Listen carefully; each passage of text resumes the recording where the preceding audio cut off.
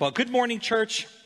We are starting a new sermon series this Sunday, and before I get there, let me get a show of hands and ask you guys, how many of you like to travel?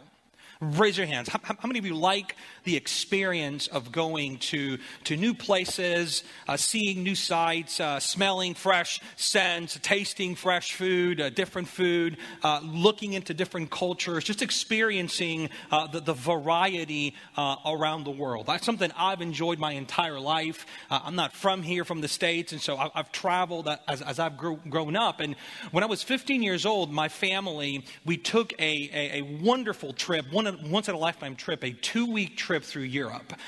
We started in England, went to London, drove down to Paris and France, stopped by Italy, went to Rome, Florence, and Venice. Then we went to Brussels, Belgium. Then we went to Amsterdam and this other small little village in Holland. I don't remember the name because it was that small, but we got to see the windmill.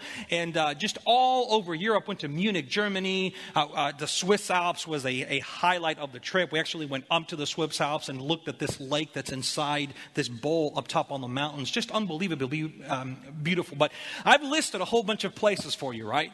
And I told you that the trip was 2 weeks long. And so one of the featured elements of this trip was it was rushed. It just happened so quickly. Every one of these cities probably could have afforded the whole 2-week span, but the trip was designed to just kind of give us a quick snapshot view. And as a matter of fact, a lot of the places that we went to, that's exactly what we did. The bus would pull into a city.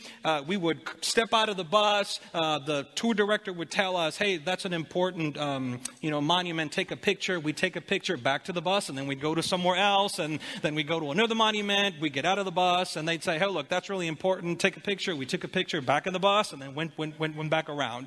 So why am I sharing that with you? Well, this morning we're beginning a sermon series that's going to feature that element. We're going to be taking a bus tour through a number of doctrines. And it's going to feel that way. We're going to come up to them, we're going to take a picture, just kind of look at them, and then move on to the next doctrine.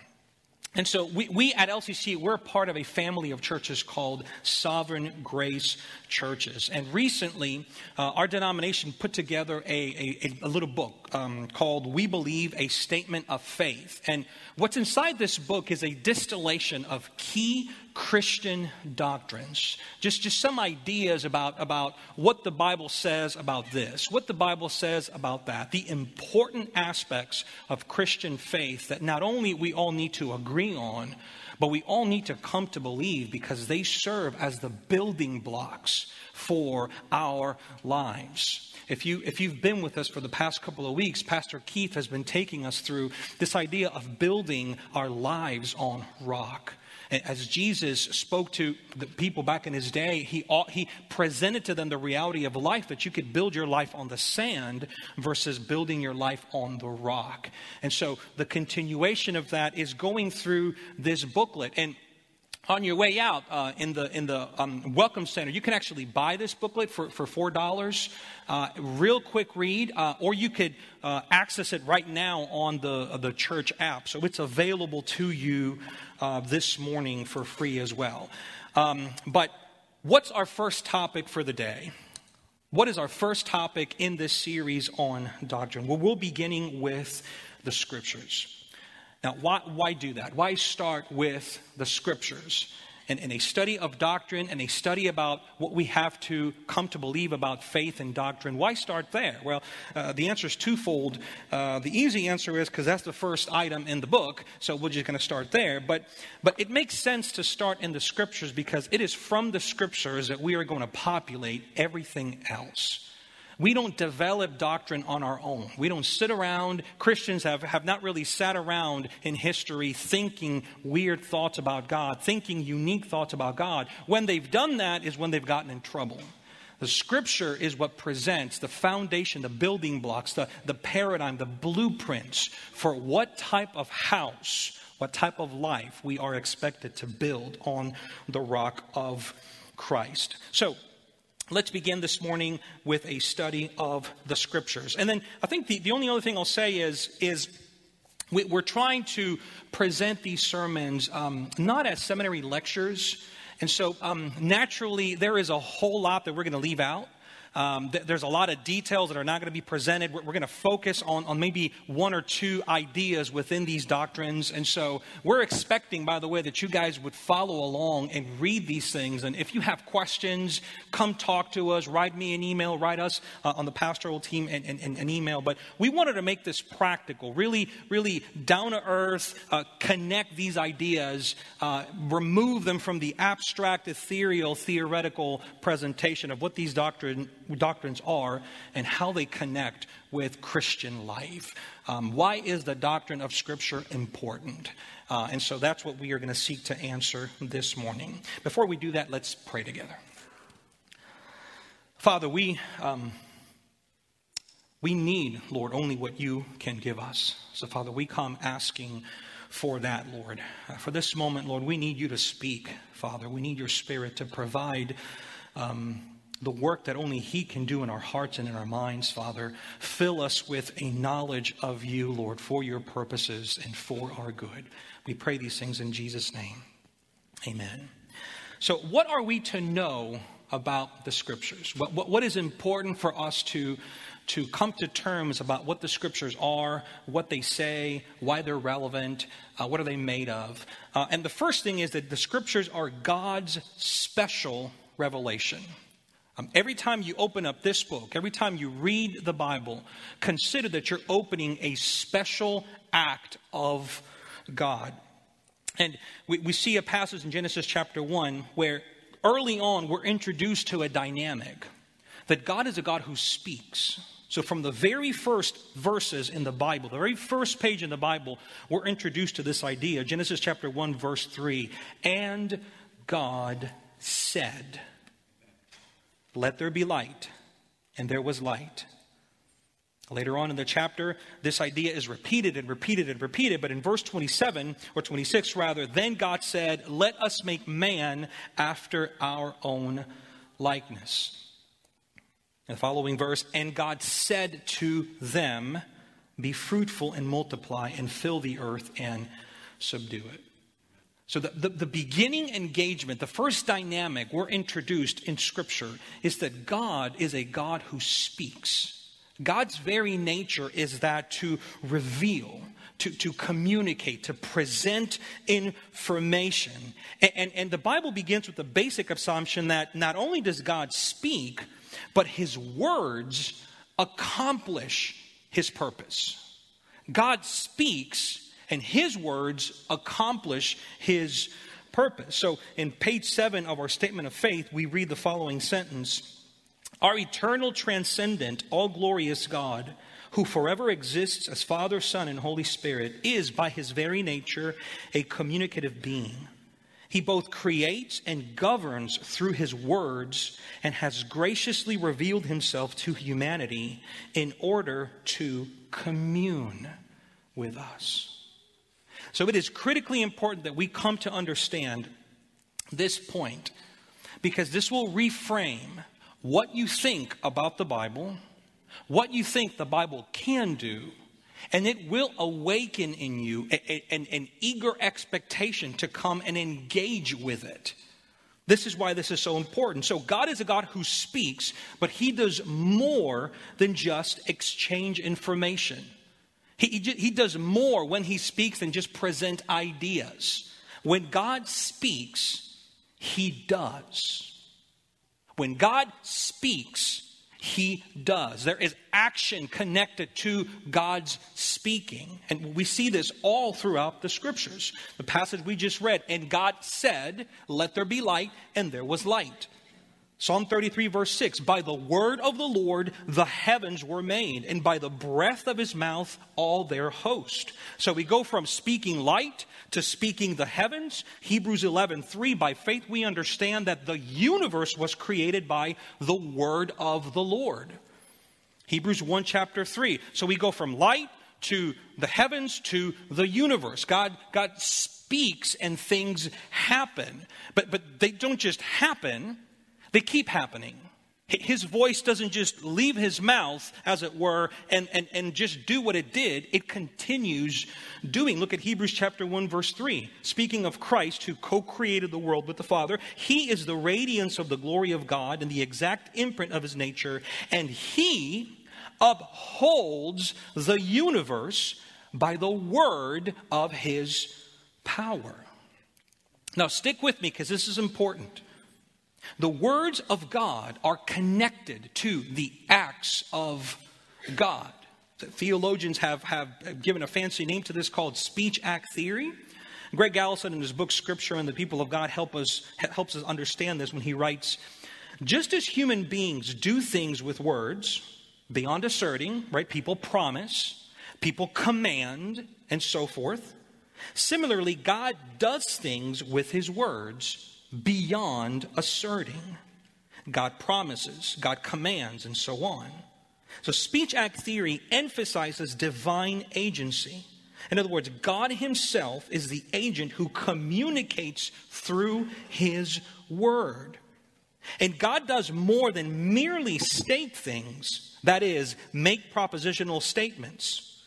Timothy Ward concisely expresses the relationship between God and his word and Scripture when he says, the words of the Bible are a significant aspect of God's action in his world.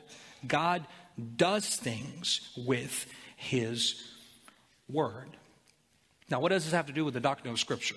We're studying the Scriptures, not the doctrine of God. Well, it has everything to do with the doctrine of Scriptures. Because when you understand what we just talked about, you'll want to read the Bible more. When you understand the nature of what's in here, because of the nature of who spoke it, your mind will be blown. You'll approach this as something other than just a book. You'll approach it for what it is, the Word of God. The same voice that spoke creation into existence is the same voice speaking to you when you read this book. As God's voice rang through the cosmos when he made all that exists, his voice continues to ring through the Scriptures when you open this book. This is what you hold in your hands. This is what's tucked away somewhere in the memory bank of your phone. Not just letters or signals, the Word of God. The key point I'm trying to make here is that Scripture, it's more than ink on paper. When you interact with the Bible, you are interacting with something other than the material composition of this book. The faux leather, the binding, everything, the ink, the paper. The Scriptures are not a collection of outdated and bizarre religious rituals, feel-good moral stories, quirky self-help strategies, or axioms about the meaning of life. The Scriptures are not detached, esoteric, spiritual mumbo-jumbo meant only for sophisticated and highly spiritual people of the cloth. They're not that. They are the words of God himself, revealing himself to all who have ears to listen. Now listen, the words of God, the Bible, they are not inert. They're not inactive. They're not flat, two-dimensional things that you see with your eyes. They are powerful.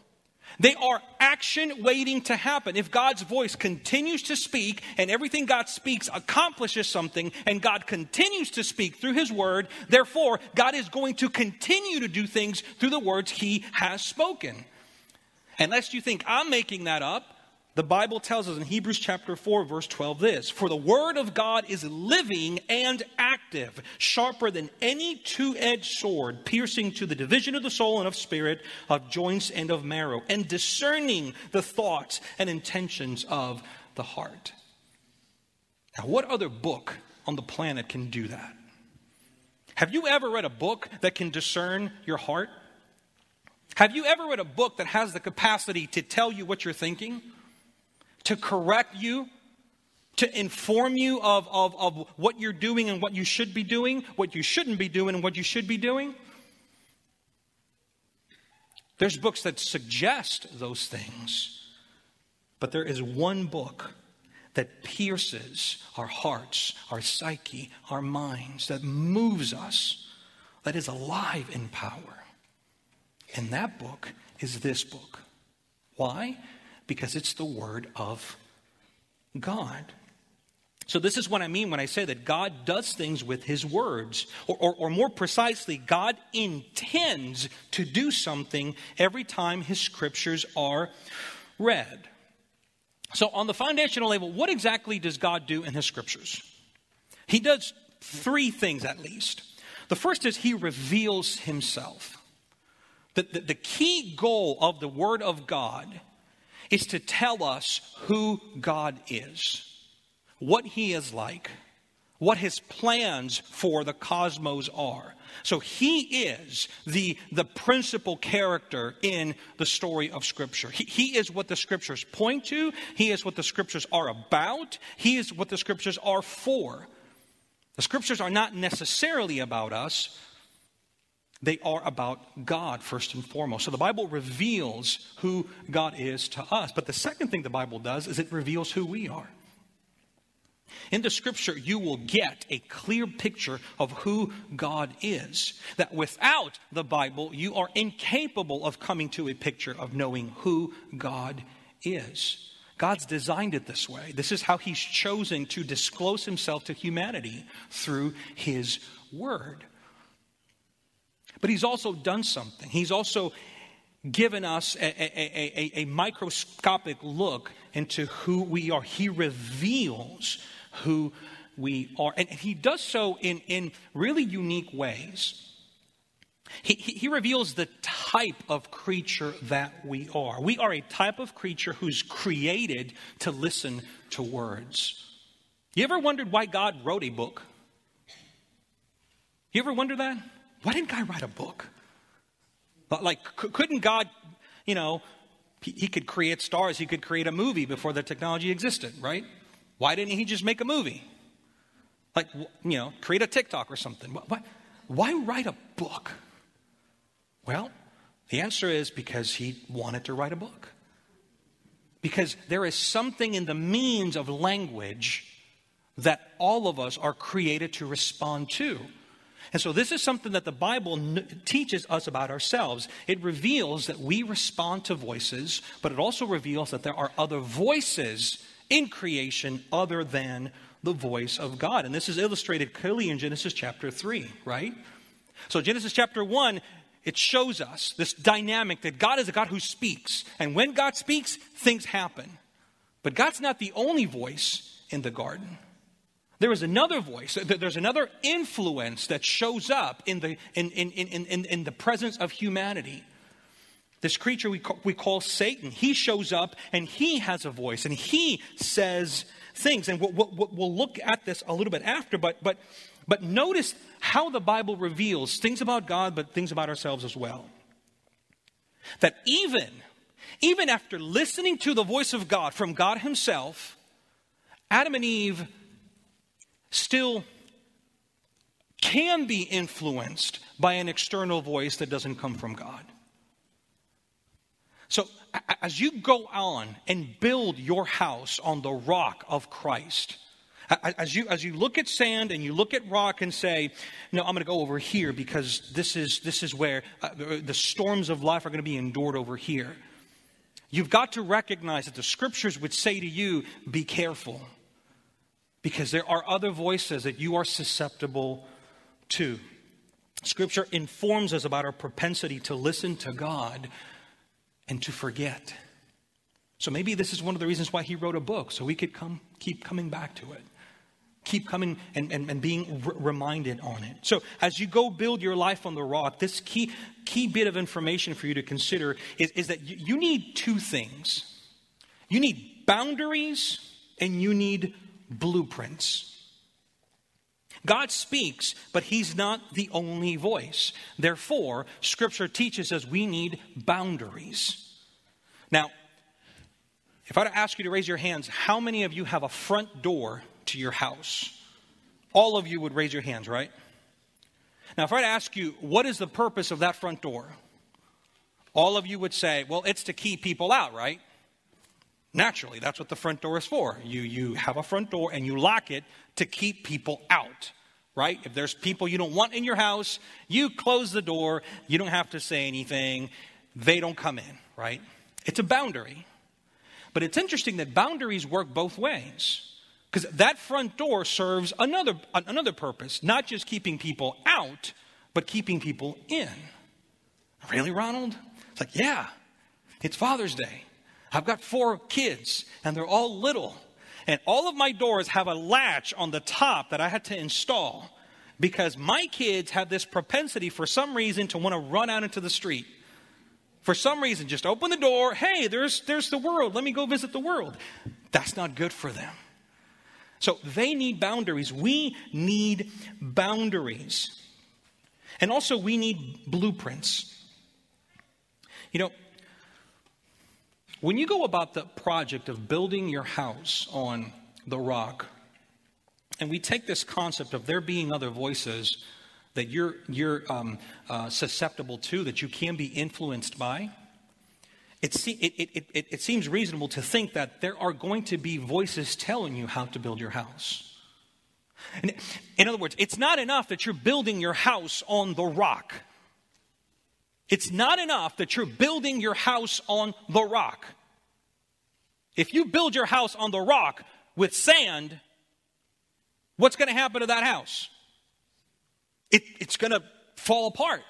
So there's specific materials, there's raw materials you are going to need to build your house on that rock. So the foundation is sure, but what you build on top of it also needs to be able to live on the foundation in such a way so that it is not tattered, it doesn't fall apart, it doesn't sink in. And that's the blueprints that we receive from the scriptures. Remember, building a house is a process, right? Anyone remodel their house? Anyone build a house from scratch? Is that a one-time thing? No, right? It's something that you do over and over. I mean, it's a process, right? And any architects, engineers, you know that part of that process is you keep going back to what? To the blueprints, right? You keep going back to the blueprint. Okay, this angle over here, that doesn't look right. Let me change this. That's not how that works, right? You go and you change what you've built because the blueprints are what's true, are the guiding principle of whatever it is you are building. So some application questions on this point. So some questions to help you think through this. Think about the scripture. God intends to do something every time his scriptures are read. Do you think about the Bible that way?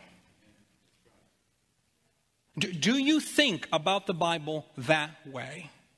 When you wake up at 5 a.m. to do your devotional, or when you go to bed at 10 p.m. before you do your devotional, and you pull out your phone and you read the Bible verse of the day, what are you expecting there to happen? Are you expecting to encounter power, or are you expecting to just encounter information? Are you just engaging with a book, or are you engaging with the author while you read his book? A second application question would be, are you aware of other voices speaking to you? Even as believers, we have the Bible. We keep it on our sides. It's in our back pocket. I've got hundreds of translations on this. So I could feel safe and say, listen, I could read the Bible in Greek. I could read it in Hebrew. I'm good to go. But do we recognize that there are other voices speaking to us as well? Can you discern if those voices are leading you to build on sand or to remain on the rock? So do you think of the Bible as God's special revelation? And so that then takes us to this segment of what exactly are the scriptures? So they have power. That God speaks and he does things with his words. He accomplishes his purposes with what he does. But okay, Ronald, but this is a book. So what is this? Like, I get it. I mean, there's pages. How is this divided? What is it made up of? What are the scriptures and where do they come from? Let's read 2 Timothy chapter 3 and allow scripture to fill in those details for us. Paul writes, "But as for you, continue in what you have learned and have firmly believed, knowing from whom you learned it, and how from childhood you have been acquainted with the sacred writings, which are able to make you wise for salvation through faith in Christ Jesus. All Scripture is breathed out by God and profitable for teaching, for reproof, for correction, and for training in righteousness, that the man of God may be complete, equipped for every good work. So, where do the Scriptures come from? Where do they come from? Where do they originate from? Well, that passage teaches us that God is the source of the Scriptures. That God himself, all Scripture is breathed out by God. God himself is the mastermind behind Scripture. God is the author of Scripture. God is the one who has directed human events to put pen in the fingers and hands of individual people and led them sovereignly to have words come out of those pens in such a way that what he speaks is what is said is what he wanted spoken. God is the source of Scripture. And as such, Scripture reflects and points to the nature of its author in two key ways: issues of authority and issues of trustworthiness. Now, I remind you, right? We're a bus tour, right? So we're about to take a venture, come out of the bus, take a picture of these two ideas, not engage with other really important ideas. If you've done a study of the doctrine of the Word of God, there's a number of things I'm purposely leaving out because we just don't have time. But just kind of run through this quickly. The Bible bits, right? What is the Bible made up of? Well, there's 66 books in the Bible. Two major sections. The Old Testament has 39 books, and the New Testament has 27 books. If you're new to the church, if you're new to faith, if you're new to the Bible, you're like, why is one called Old Testament and one called New Testament? Is this one kind of like moldy and crusty, and this one, kind of fresh? Is this one outdated and this one's kind of the renewed version of it? So should we forget this one and just kind of lean in on this one? And no, think about the Old Testament and the New Testament as phases. As phases. God is telling a story, and in God's story there were phases. So if you're a fan of movie trilogies, like the Marvel movies or Star Wars, you'll notice that everything in those stories functions in phases. Right? You're told a large story through phases. Episodes 1 through 3, Star Wars people. Episodes 4 through 6, Star Wars people. Episodes 7 through 9, Star Wars people. Marvel people, phase 1, phase 2, phase 3. That's what the Old and New Testament basically refer to. That God is doing things in history in phases, specific things, but these two are connected. That's what it means by Old Testament and New Testament. New covenant, new promise, old phase, new phase. And there's 40 plus human authors that wrote the Scripture. Now, it's interesting to understand that we do not believe that the Scriptures were written this way, that the Apostle Paul was just kind of walking around the streets of Corinth, and then he got kind of struck by a lightning bolt, and he entered this weird trance. His eyes rolled to the back of his head, and all of a sudden he woke up an hour later, and he looked at the wall, and the wall was written in language he didn't understand, and somehow that became the Scriptures. That's not what we believe took place. So the word that's used there is inspired, that God, in an incredible and mysterious act, utilized the very personality characteristics, intellectual prowess of the authors of these books, but superintended everything these individuals wrote. So God worked it in such a way that if you read, for example, the letters of Paul, you'll notice that the letters of Paul sound nothing like the letters of the Apostle John. You'll notice that. It's like this author is this author, but the words that are being spoken are the very words of God. But ultimately, the Bible is one grand story. And the story of the Bible is this: God intends to reconcile humanity through the work of Jesus Christ for his glory. So from Genesis chapter 1 to Revelation chapter 22, this is what the Bible is about. God working his sovereign purpose for the purposes of his glory that includes the reconciliation of sinful mankind to himself. And in that process, as you engage the Bible, you'll notice something about the Bible. You'll notice something that the Bible makes pretty clear, but that it also assumes. The Bible assumes a position of authority. As you read the Bible is going to make claims about itself and about what it says that sound very much like, this is the position on this is the position on that. This is the way to go, this is not the way to go. It assumes authority. It presents itself as an authoritative document. Now, why is that? Well, again, it comes from God. And if God is his author and God is the ultimate authority in the cosmos, and these are his words, therefore it just assumes that it's going to be authoritative as well. So look at 2 Peter chapter 1 with me. 2 Peter chapter 1 says, "For we did not follow cleverly devised myths when we made known to you the power and coming of our Lord Jesus Christ, but we were eyewitnesses of his majesty. For when we received honor and glory from God the Father, and the voice was borne to him by the majestic glory, 'This is my beloved Son, with whom I am well pleased,' we ourselves heard this very voice borne from heaven.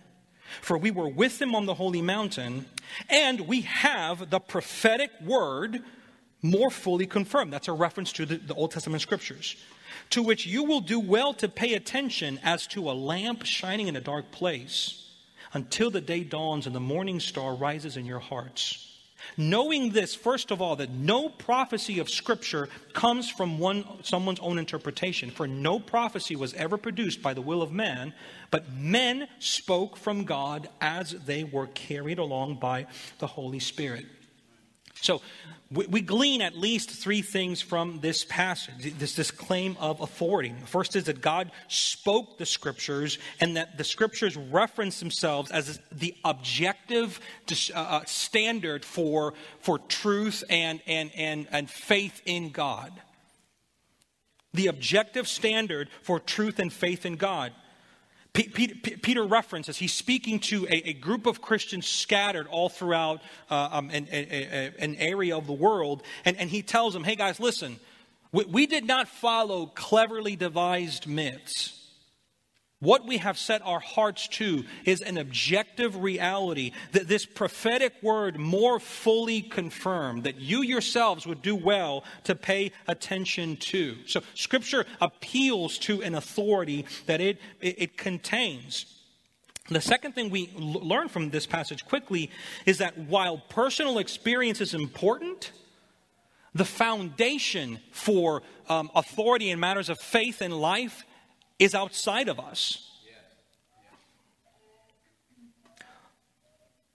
It's interesting that in that passage, Peter recalls an experience where three apostles are taken up to the Mount of Transfiguration, where they get to witness this incredible supernatural act of Christ being somehow transfigured, get a glimpse into what Christ would look like in his glorified state. And this is what they're describing. It's like, hey, we didn't follow cleverly devised myths, but we experienced something. We saw something. We were on the mountain when all of a sudden Jesus looks like a lightning bolt, and then Elijah and Moses, who were dead, show up in front of him. We saw that. So personal experience matters. But it's interesting that they don't take that, and from that, they develop their own ideas about how to come to God. That they don't take this experience that they experienced and use that as the reference point to go about and explain how you come to know God, what God is like, what doctrine should be, what we have to do to get right with God. That was important, but they appeal to the authority of something objective outside themselves. That was good, but we have something better. We have something more sure. But again, something else shows up here that I referenced earlier in the sermon. Cleverly devised myths. Once again, Scripture is presenting this idea that you are going to encounter voices outside of your own that are going to seek to influence you. Claims about faith, claims about religion, claims about what it means to know and love and come to approach God. You know, if you fly into New Orleans Airport, depending, I guess, where you're coming from, you will typically fly over subdivisions, right? And from the top, all the houses look the same. right? If you've ever flown an airplane and you fly over a subdivision, you look down and all the houses look the same. They all look the same. The statement that Peter is making here is a statement of exclusivity. That there is something specific about God and faith in God and the contents involved in faith in God that is unique to what the Bible presents. That is not shared. That is not cookie cutter like those subdivision houses. So if Christianity were a house in a subdivision, it should look different than all of them. This is what's being said. And Paul picks this up in Romans chapter 10. In verse 11 where he says, "For the scripture says, everyone who believes in him will not be put to shame." And then he continues, "For everyone who calls on the name of the Lord will be saved. How then will they call on him in whom they have not believed? And how are they to believe in him whom they have never heard? And how are they to hear without someone preaching? And how are they to preach unless they are sent? As it is written." Just appeal after appeal after appeal to the authority of Scripture. But then he finishes saying, "So faith comes from hearing, and hearing through the word of Christ." So as you build your house on the rock, part of the life that you are building will involve your interaction with God. Where did you get those ideas from? What do you appeal to in terms of authority to help you distinguish between what spiritual rooms should make up your house? What type of spiritual activity should be represented in your house? What do you look to? Do you look to tradition? Do you look to family experiences? Do you look to your own self? It's interesting, over the past 15 years, just about, sociologists have seen a trend that the past 15 to 20 years have given the rise of a new social group called the nones. Not the N-U-N-S, but the N-O-N-E-S, the nones.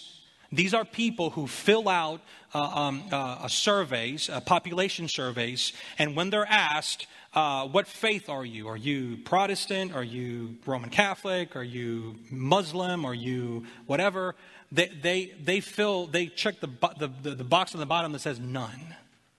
The rise of the nones. And America, the West, has secularized to such a degree where the nones, people who don't recognize any association with anything spiritual behind them or before them, however, they still have ideas about faith. This is the most interesting thing. That this generation is not disconnected from faith. This generation is not desiring faith. They're wanting to kind of make their own. And some of this is understandable, by the way. Some of this is reflected in disenfranchisement that comes with looking at how major religious groups have shown up in important categories. So some of that is understandable, but the idea that disenfranchisement creates a vacuum. It leads to disconnection from historic and universal principles, and the result of that is a general trust to all appeals of authority. So anything that sounds authoritative, anything that sounds like, hey, listen, this is how things are to be done, the generation I'm part of and the generation after me just is allergic to it. We respond to it in such a way that, no, I don't want to consider it. If you're going to build your house on the sand, on the rock of Christ, what are you going to appeal to when it comes to authority about spiritual matters? Where are you going to go? Are you going to listen to external voices? Are you going to listen to your own voice?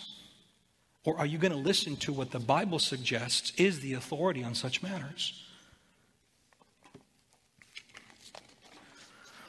The second connection with authority is that the Bible makes claims about matters of life. So the Bible doesn't just make claims of authority on God and an exclusivity of faith in Christ to come and be reconciled with God. So the Bible is not just a religious book, not just a spiritual book. The Bible also makes claims about certain dynamics of life.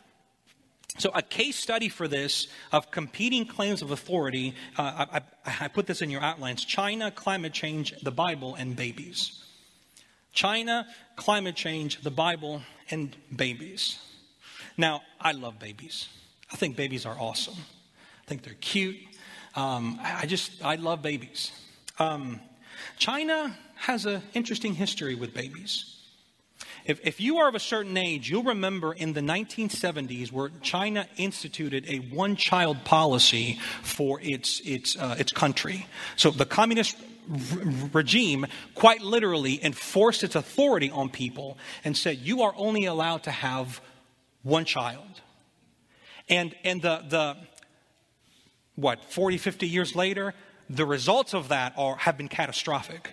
So much so that a few weeks ago, a report was released where China reversed its stance. A few years ago, or about a decade ago, they had upped it to 2 children, but a few weeks ago, they've now allowed for couples to have up to three children. So, what's the point there? That a totalitarian regime apparently thinks that it has the authority to engage with procreation, with the value of human dignity, making statements about babies. Climate change. Last week I read an article in the New York Times, and again, if you're of a certain age, you remember this, right? You remember in the early 70s there was a massive movement, the population boom. Y'all remember that? Population boom, where in the 70s there was this fear that the world was getting overpopulated and food was going to run out. And how do you fix that? You stop having babies, because humankind is the cancer to the planet. Do y'all remember? This is in the 70s, right? But that has also come back as well. And so recently, there's entire movements in climate scientists and climate advocates where they see that the primary authoritative body in terms of procreation is the earth. That we can't defy, whatever the earth can hold, and so we've got to limit human reproduction because it's gonna make the planet explode or something. Now, 2 different claims, but they both speak to an idea. Now, stick with me. What does the Bible have to do with that? What does the Bible have to do with babies? Did you know that the Bible has a position on babies? Did y'all know that the Bible has a position on procreation? What does God tell Adam and Eve? Be fruitful and multiply and fill the earth. Ain't that interesting? You've got 3 very different positions on one topic that seems random, but it's not. 3 loud voices: totalitarian regime, modern social dynamics of culture and climate issues, and the scriptures. Each presenting an authoritative claim on an issue of life. And they're all very different. So when you read the Bible, you're going to encounter things like that. The only point I'm trying to make here is that there are competing voices that claim authority. Are you aware of this?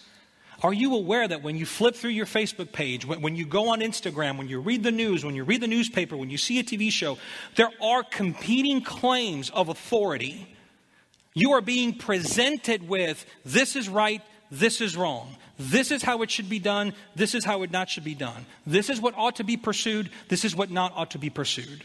Do you have your bearings? Do you know these things? Well, Ronald, how can we know? Right here. Right here. Read your Bibles. Now, I wish I could have a whole sermon on that. I don't. But I want to encourage you, and I mean this, because this point is massive. This point is absolutely massive in our current cultural moment. So I would point you to Keith's sermon last week.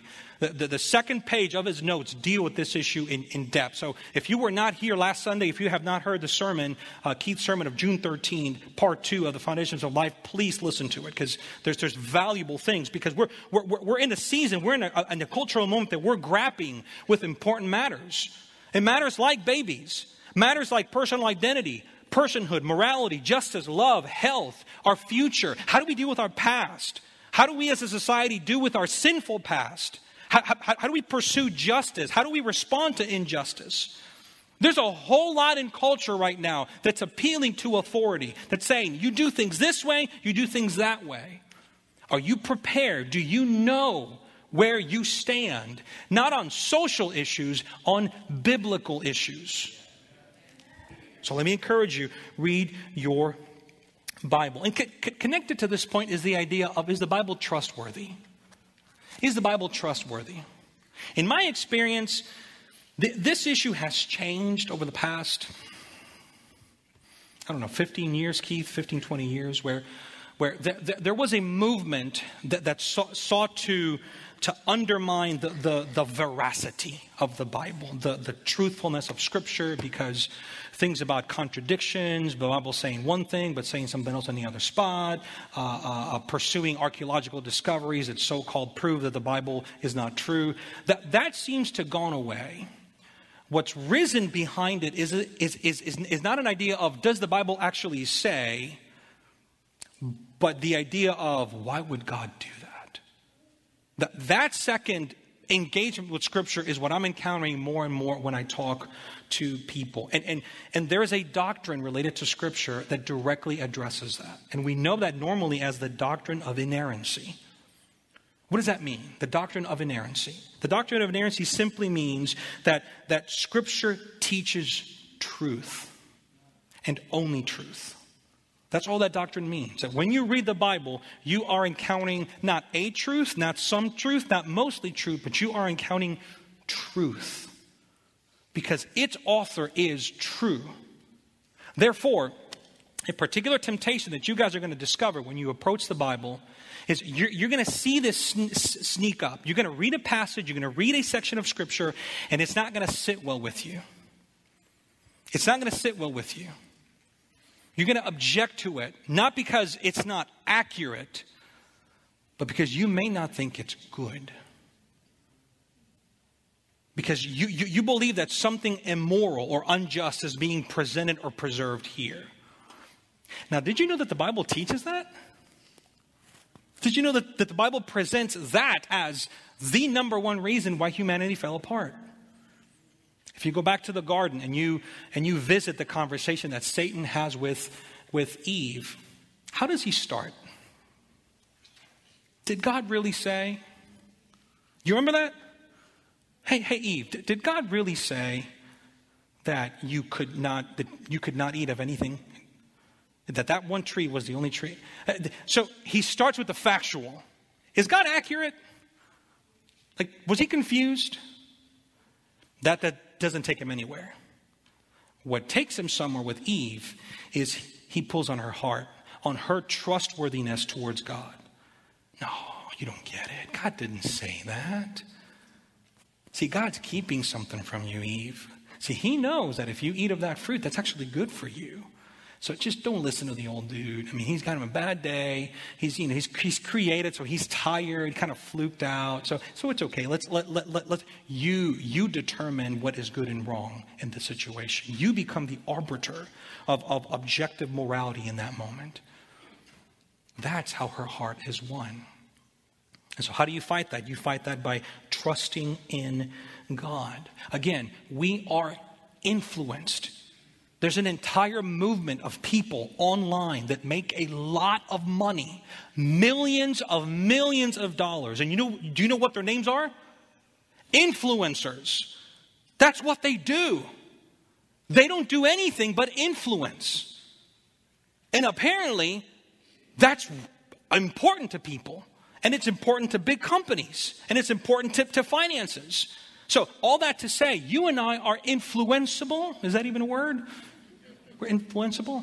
I'm Hispanic. I make up words all the time. But there's influence that comes to us. You fight that by trusting in the Lord and His truthfulness with Scripture. So 2 application points to this section. Number 1, do you recognize that you are not immune to the influence of external voices? Do you recognize that about yourself? We are not immune to the influence of voices outside of us speaking into us, wanting to steer us in one direction or steer us in another direction. And number 2, do you recognize that you are not immune to the influence of internal voices?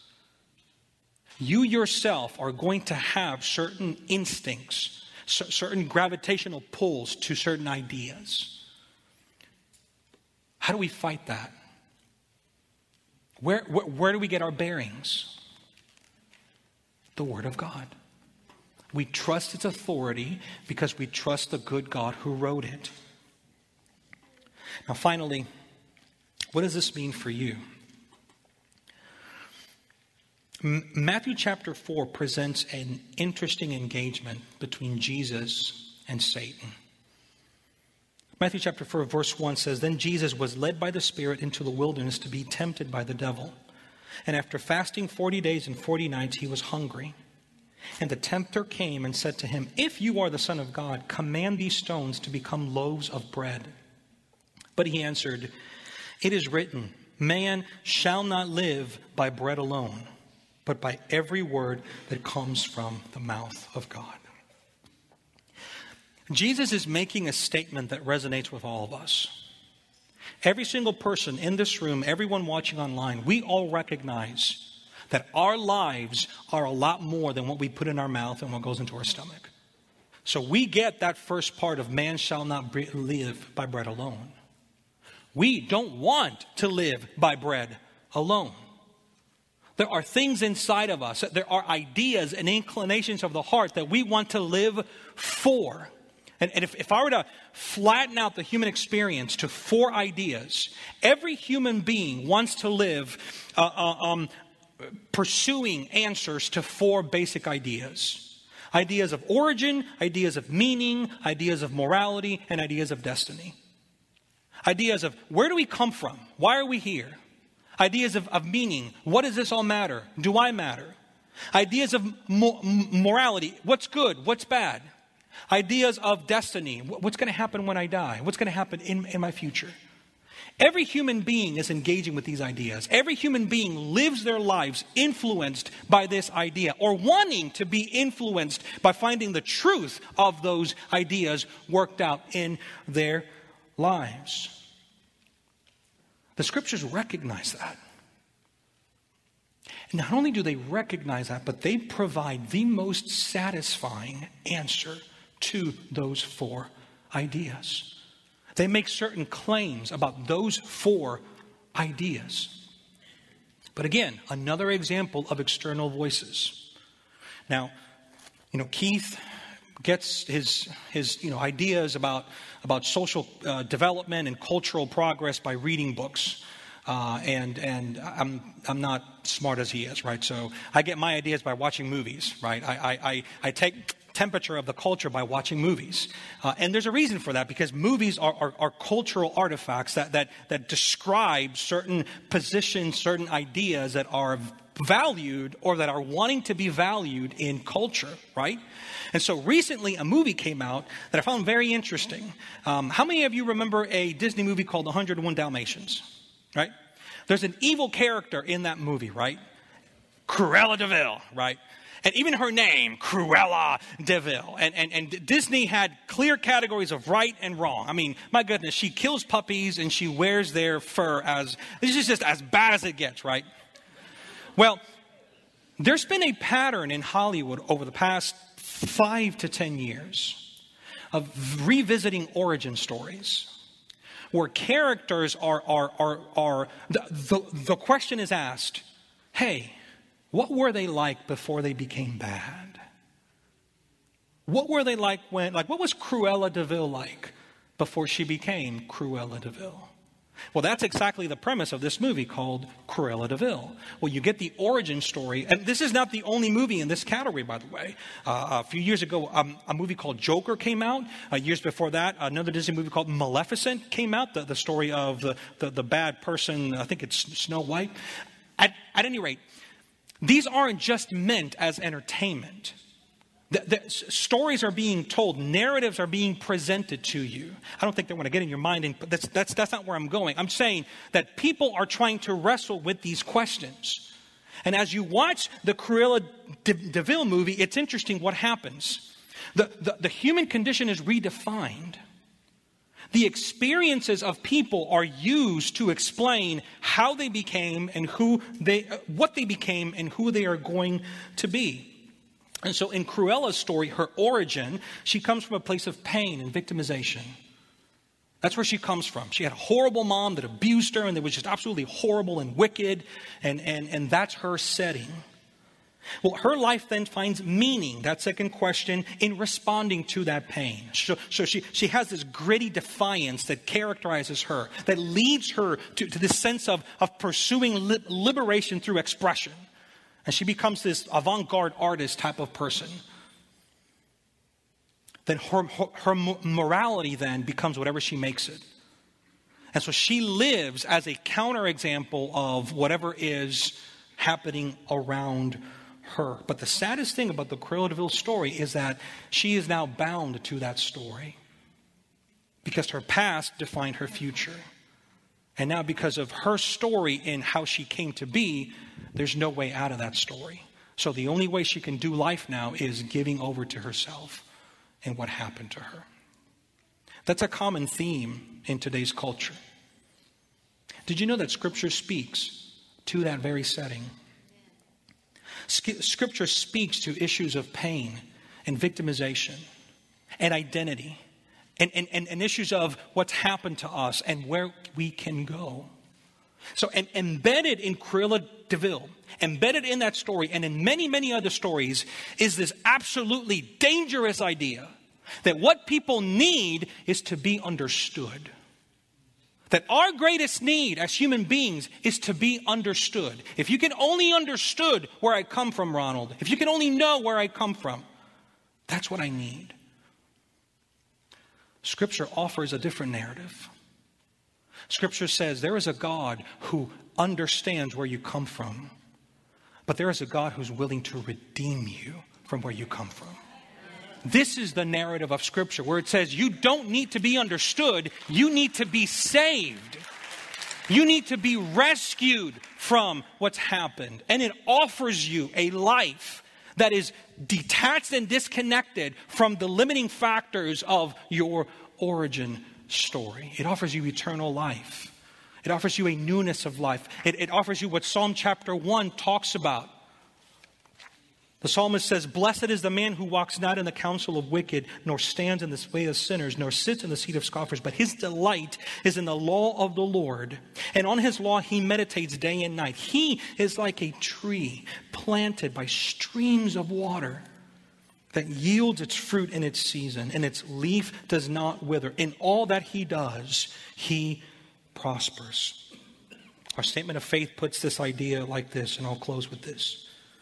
As we devote ourselves to God's word, we commune with God himself and are fortified in faith, sanctified from sin, strengthened in weakness, and sustained in suffering by his unchanging revelation in Scripture.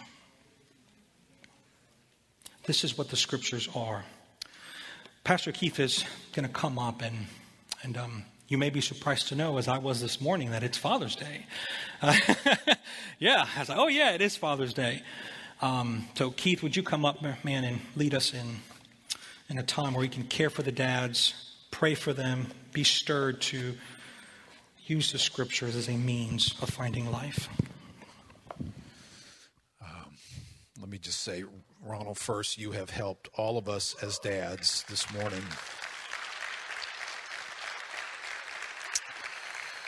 I can think of no greater aid in our lives as dads than to have the Word of God to help us to be the men of God that God has called us to be. And you just made that more clear to us today. So, bro, thank you very much for that. Yeah, you can clap for that. Amen. All right, we're going to take a moment this morning. We don't have, as Aaron mentioned, there's no flamethrowers or axes available on the way out today, but we have something better than that. We have the power of God through prayer to actually impart something to dads today that you don't have to remember where you put it. God's going to put it in you by the Holy Spirit. And so we want to pray for our dads this morning. So if you're a dad here, could you stand up? And those around you who are part of your tribe or not, part of your church family, could perhaps just gather close by and could take a moment just to be praying for you. As Ronald mentioned, we live in a very confusing world, don't we?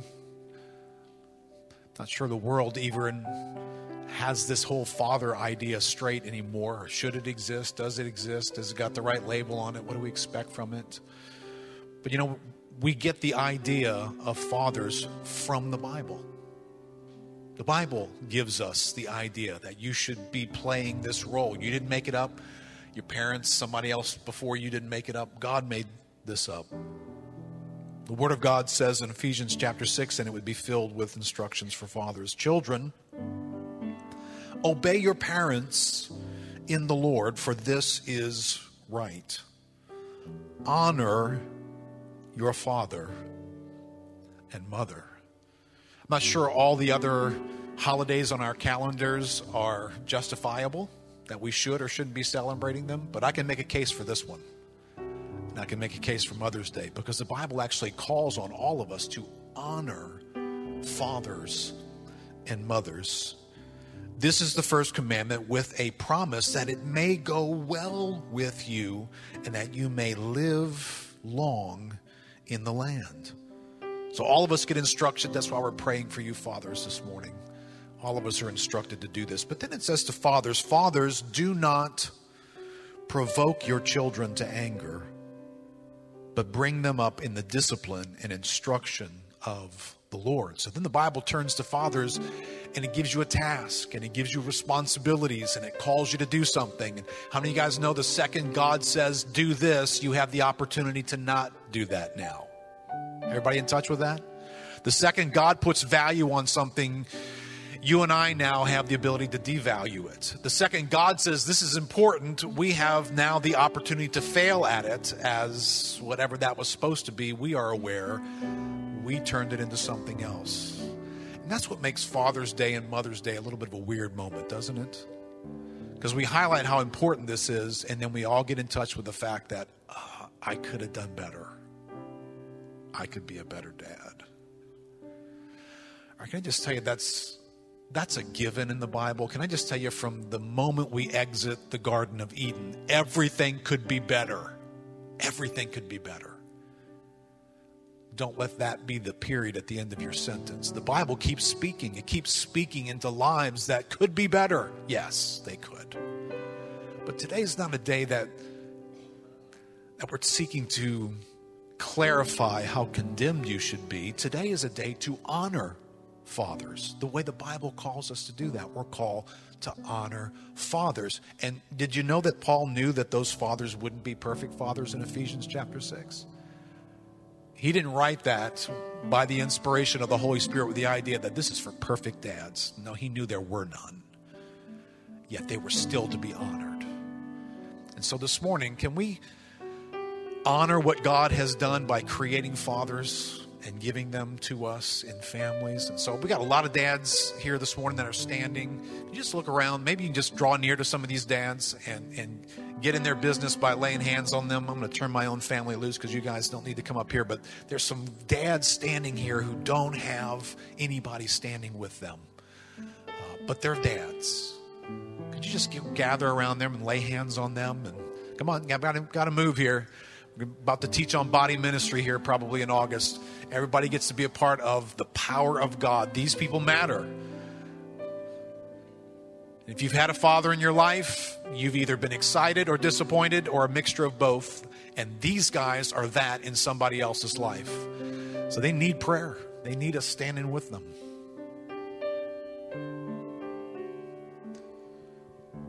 All right, let's go before God's throne together. Lord, when you created humanity, Lord, right there from the very outset was this role that you installed called a father. It's not a result of the fall. It's not an accident. It's not a human invention. It is your design. So, Lord, today we honor your design as it's revealed by your word. Lord, we don't take cues from the culture today to tell us, should there even be fathers? Maybe there should just be two mothers. Maybe there should be something besides fathers. No. We take our cues from you, Lord. You said, honor fathers. And we do that today. We honor your idea that there should be fathers. We honor your call, Lord, that you have called each of us who are standing today into this sacred role. And it is sacred. It's holy.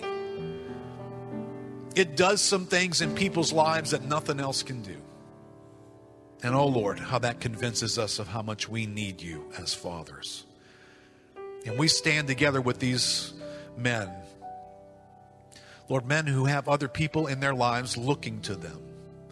Lord, men who know that there are needs around them that they often feel insufficient for. But Lord, we join with others who have stood before a throne of grace to find help. Help, Lord, help us in this call. Because we are not sufficient in ourselves to consider anything as coming from ourselves. But our sufficiency is from God. So Lord, today on Father's Day, we give the gift of sufficiency to each of these men, Lord. There is a sufficiency that comes to us by the Holy Spirit. It's full of power.